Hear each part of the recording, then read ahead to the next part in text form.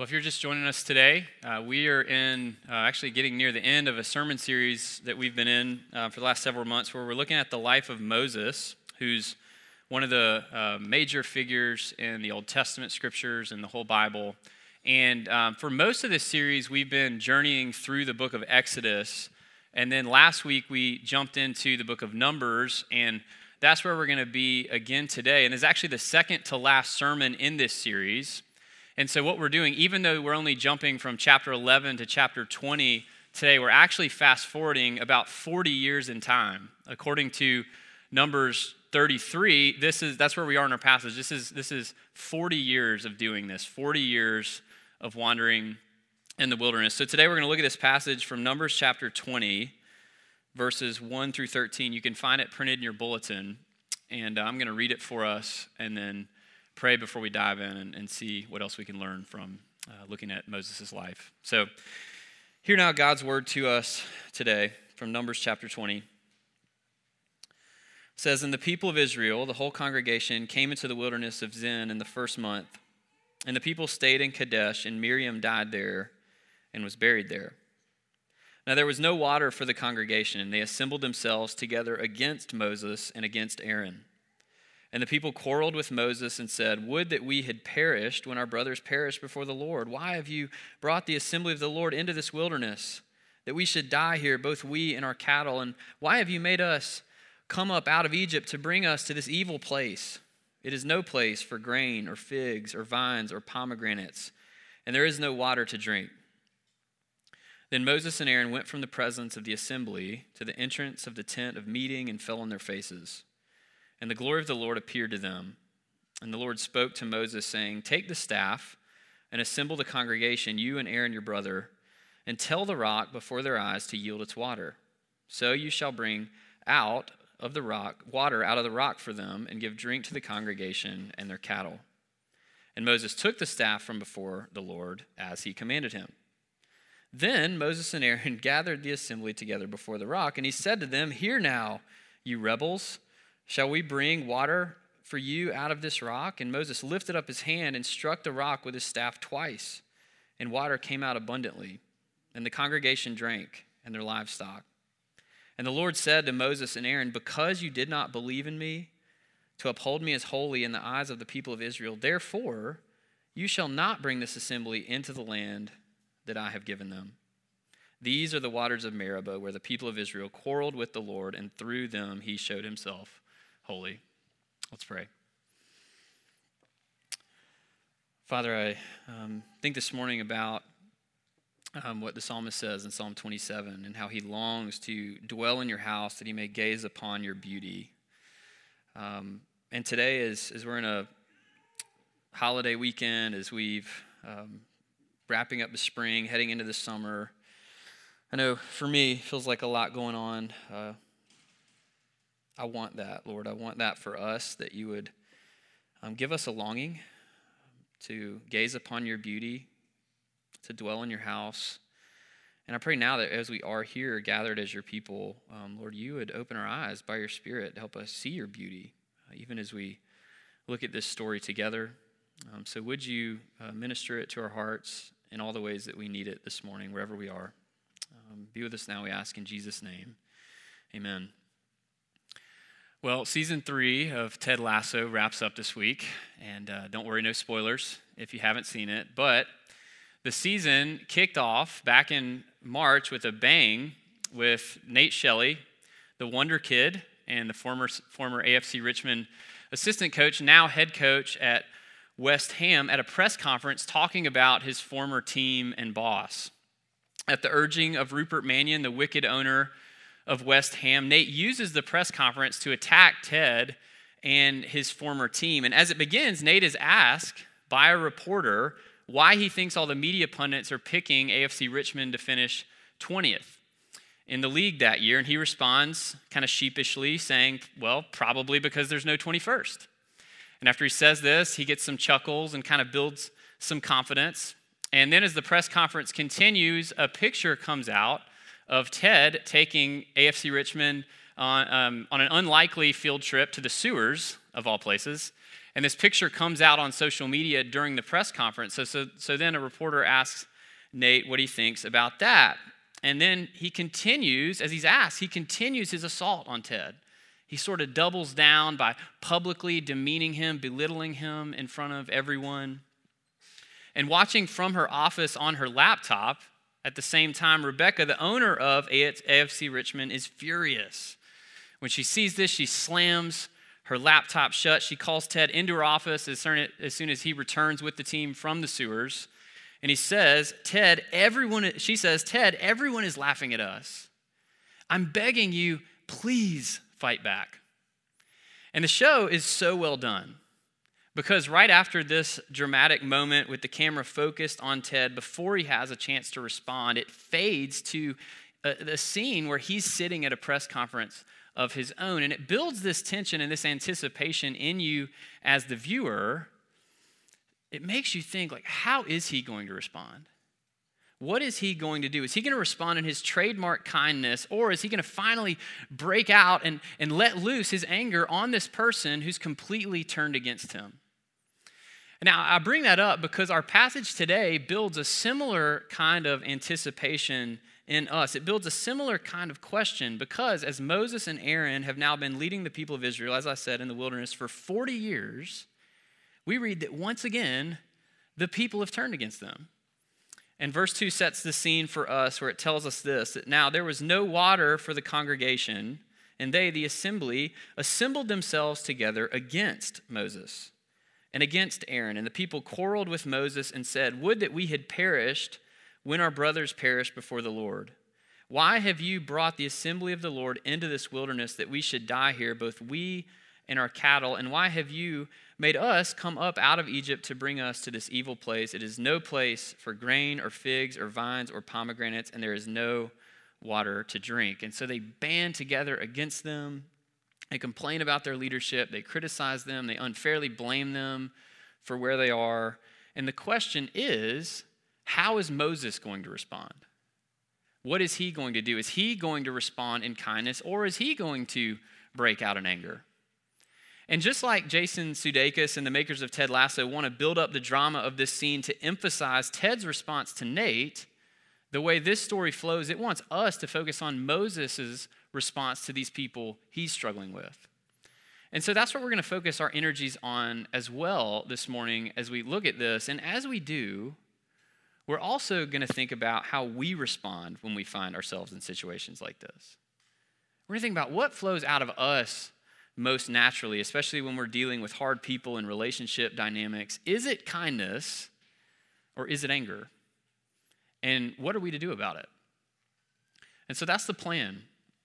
And so let's get into it. But before we get into the weeds of how Moses responds, let's actually start by looking at how God responds, how he responds to these people who are grumbling and complaining to him and about him once again. So how does God respond? Well, God responds with kindness. He responds with kindness. Look at verse 6. It tells us, "Then Moses and Aaron went from the presence of the assembly to the entrance of the tent of meeting and fell on their faces. And the glory of the Lord appeared to them, and the Lord spoke to Moses, saying, 'Take the staff, assemble the congregation, you and Aaron your brother, and tell the rock before their eyes to yield its water. So you shall bring water out of the rock for them and give drink to the congregation and their cattle.'" So to the irrational complaints of the people, God responds with kindness. He appears in his glory to Moses and Aaron. He tells them he's going to give them water from a rock again, like he did back in Exodus 17, and he tells them how he's going to do it this time. And as we talked about last week, this is a major pattern for this group to act this way. And so this is a surprising response from God if we just take into account what we've seen through the story we looked at last week in Numbers 11. But as I said, a lot of time has passed since then in our story as a people. And there's been even more grumbling, even more complaining, even more criticizing. You can just skim through Numbers 12 through 19 and you can see that. It's all over the place. But in spite of their unfaithfulness to him, God continues to be faithful to them. He continues to be the God he told Moses he was going to be when he came to him in the burning bush. He continues to be the God he showed him that he was, when he gave him a glimpse of his glory, the God who's merciful and gracious, who's slow to anger and abounding in steadfast love. Like that's just who he is. That's the only thing he can do. This is who he is. As we get close to the summer like this, my mind always starts going to the lake, being there, hanging out, playing, being with friends and family. It's just been a staple of the summers for me throughout my life.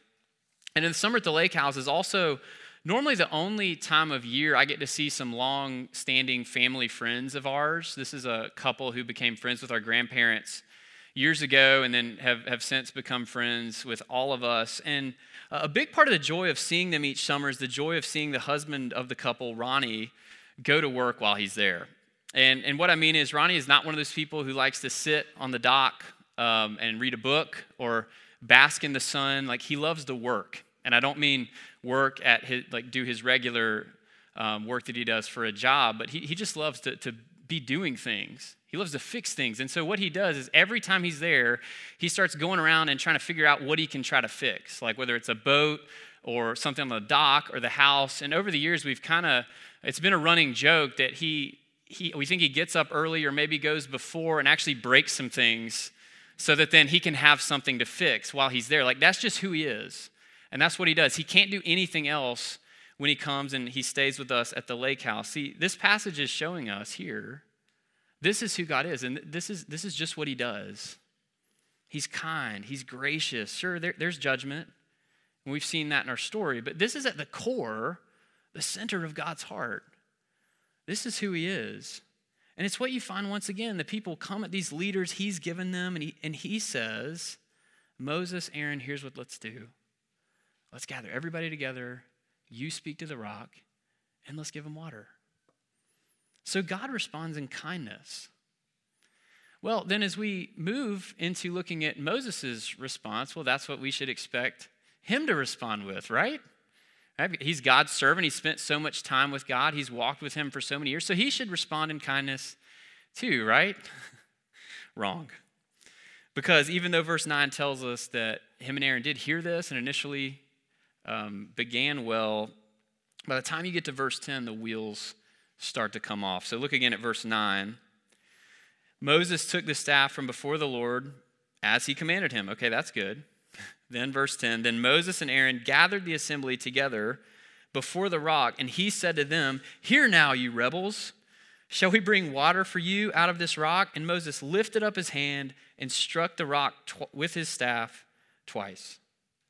So how does Moses respond? God responds with kindness. How does Moses respond? Not with kindness. He responds with anger. And in his anger, he doesn't obey God at all. Look at this. To start with, God tells him to speak to the rock. Again, verse 8. God says, take the staff and assemble the congregation, you and Aaron your brother, and tell the rock before their eyes to yield its water. He never says, speak to the people. But that's the first thing Moses does. And what does he say? He says, hear now, you rebels.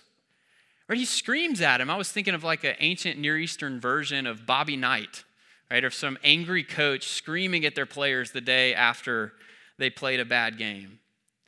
So he screams at them, and then after he's chewed them out for when God didn't ask him to, he disobeys by hitting the rock instead of speaking to it. He takes his staff, which was probably the staff of Aaron from number 17 that was special and sacred, and he hits the rock not once, but twice. And you can't imagine these are little love taps. Right? I mean, he's swinging on this. And so Moses loses it. Right? What we're seeing here in this scene is an absolute meltdown. He loses his mind. And yes, let's not give the people here a pass. They are doing a bad thing. They are sinning against Moses and against God. But check this out. God, the main person they're sinning against, responds with kindness.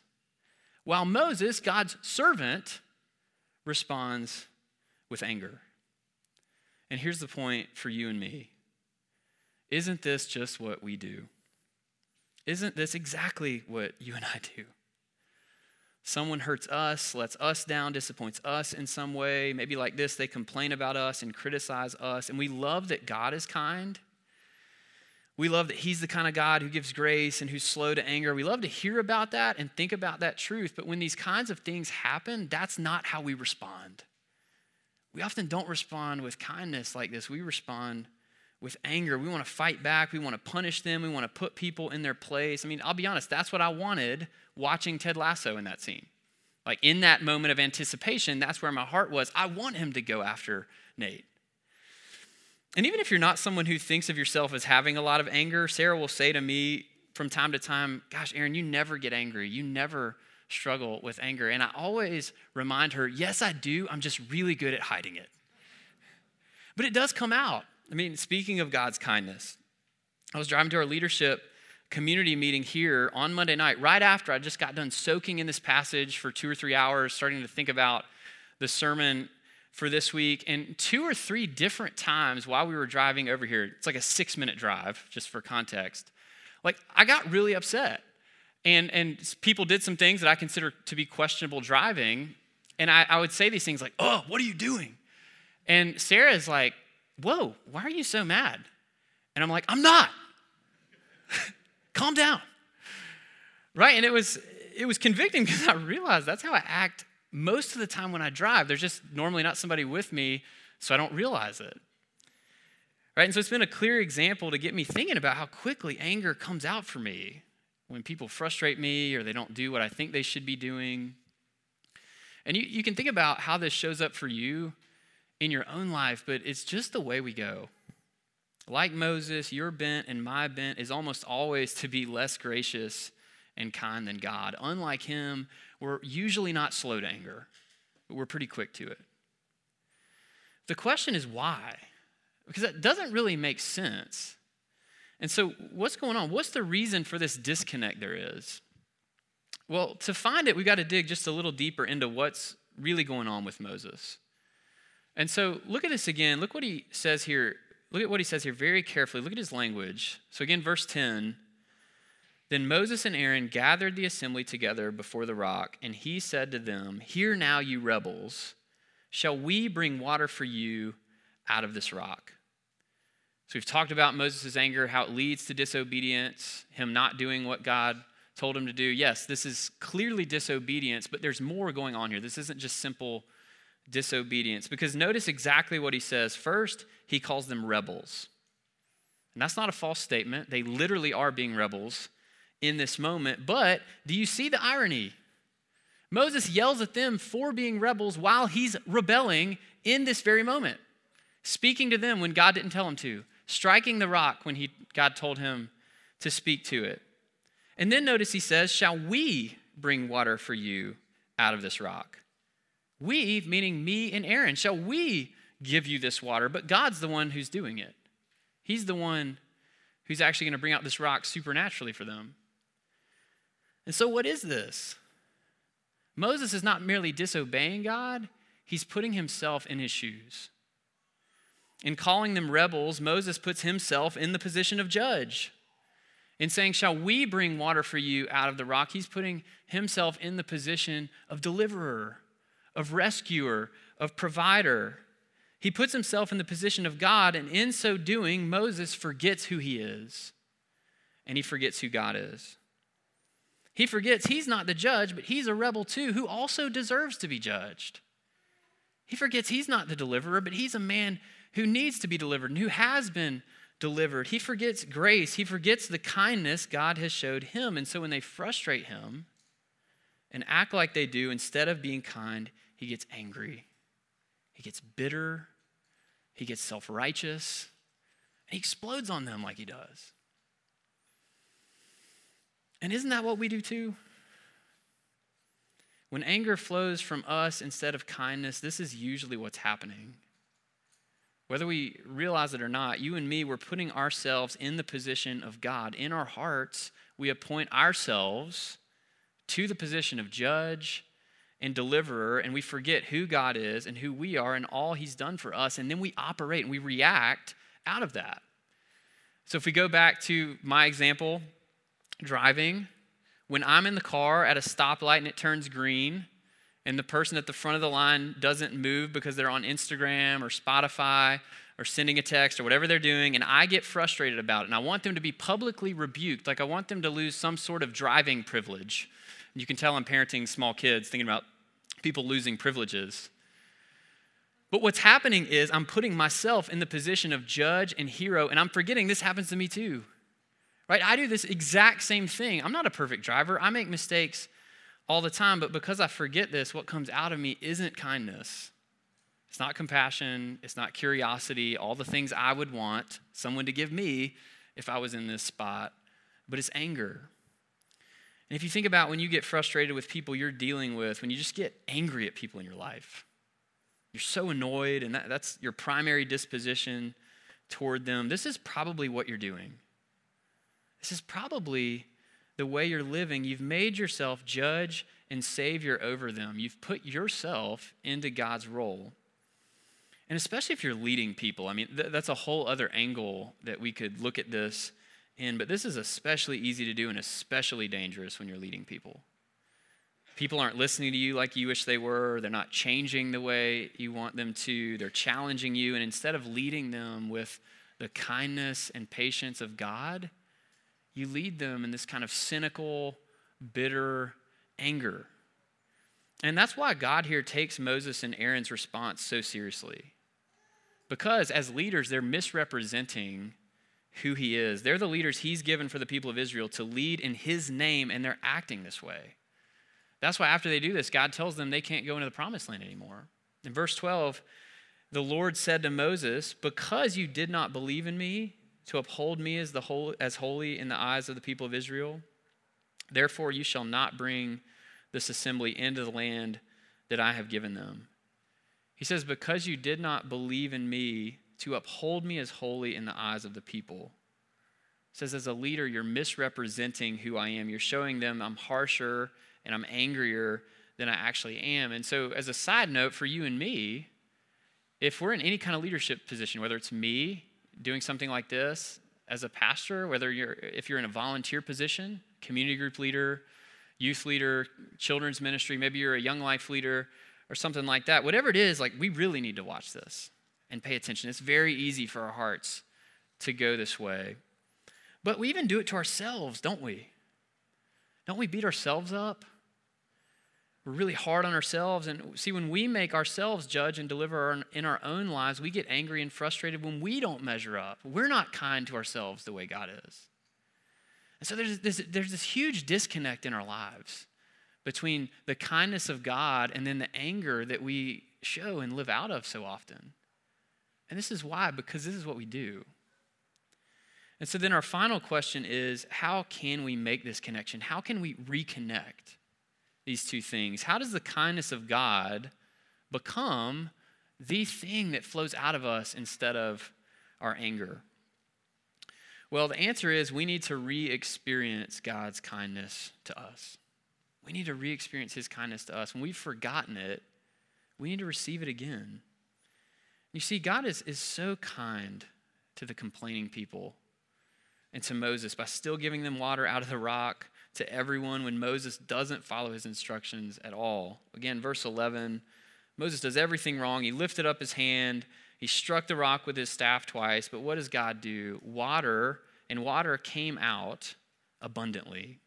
Not just a little bit, but it came out abundantly, and the congregation drank and their livestock. And so there's kindness here flowing to them through this water. But there's even kindness in the punishment he brings on Moses and Aaron.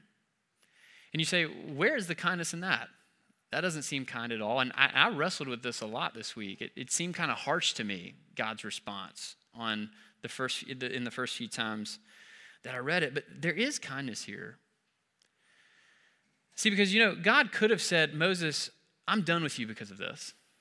Because you haven't listened to me, because you've misrepresented me like this, I'm done with you. I'm out on you. And this is a serious consequence he gives them, but God doesn't do that. He doesn't say, I'm done with you. We're going to wrap up our series, as I said, next week by looking at Moses' death and thinking about his legacy. And according to the rest of the scriptures, Moses is a godly man. That's how he's viewed. You can look at how he's talked about in the book of Hebrews. This is clearly not someone God wrote off and let go of. But what's happening here is God loved Moses too much to let him stay in this angry, bitter place, this self-righteous place that leads to our destruction. And so what he did with this harsh consequence of his sin is God reminded him, Moses, you're a rebel too. Moses, you're just like them. You need my grace just as much as they do, and I'm not letting you forget that.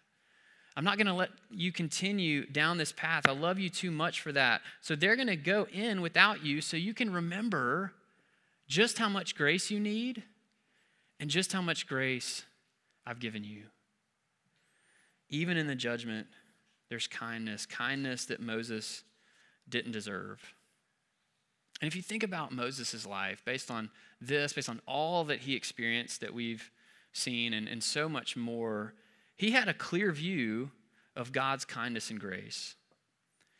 But see, we need to realize that based off where we are today, we have an even clearer one, a much better one.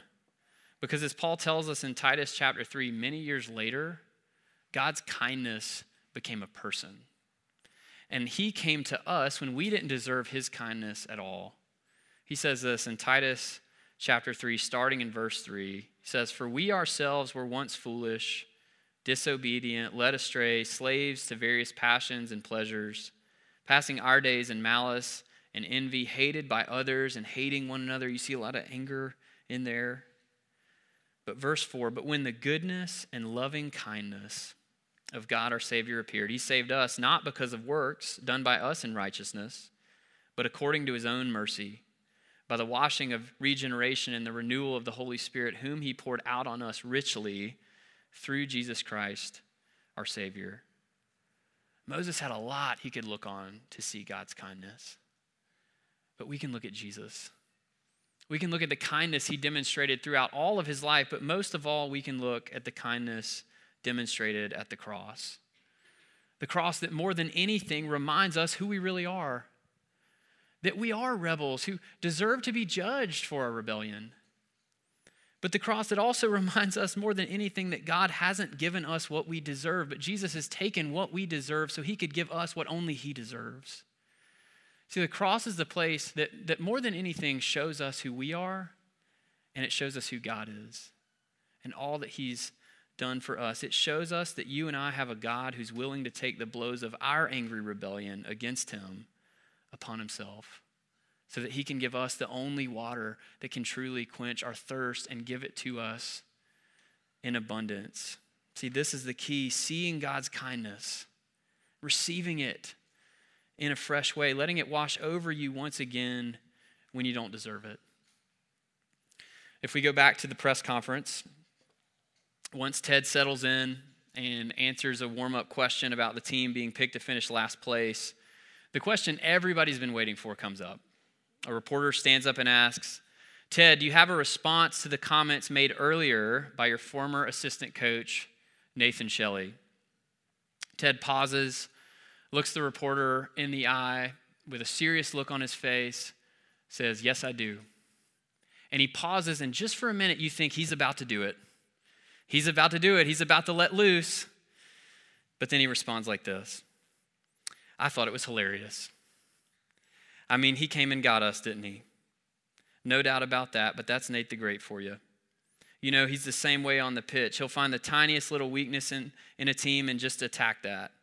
He's a junkyard dog and smart. They're real lucky to have him over there in West Ham. I wish him the best of luck." When he responds like this, the room is silent. Right? Nobody can believe it. It changes the whole dynamic right away. Just this action.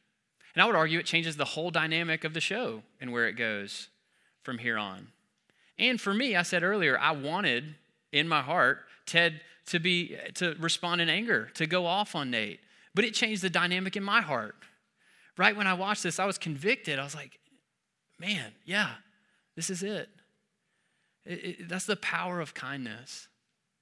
And see, Paul tells us in Romans 2:4 that it's God's kindness that leads to repentance. This kindness coming to us when we deserve his anger. And so, whether for the first time or once again, would you open yourself up to this today? Would you let the love of God in Jesus come to you and wash over you so that this becomes more and more what flows out of you most naturally? Not saying you can't be hurt and frustrated and let down, but would you open yourself up to this so that even when people frustrate you, even when they disappoint you and complain about you, what can begin to come out of you most naturally is kindness. So that little by little, day after day, over time, you can grow more and more into the character of the gracious God, the kind God that you have. Let's pray. Father, thank you for your goodness and kindness to us that we see most of all in Jesus, who saved us, not because of our good works, but in spite of them. And Lord, I ask that by your Spirit, we would be able to experience your kindness to us in a fresh way this morning, and that it would change us the way kindness does, that it would lead to our repentance and would lead to a deeper trust in you and love for you, and therefore those in our lives, we ask in Jesus' name, amen.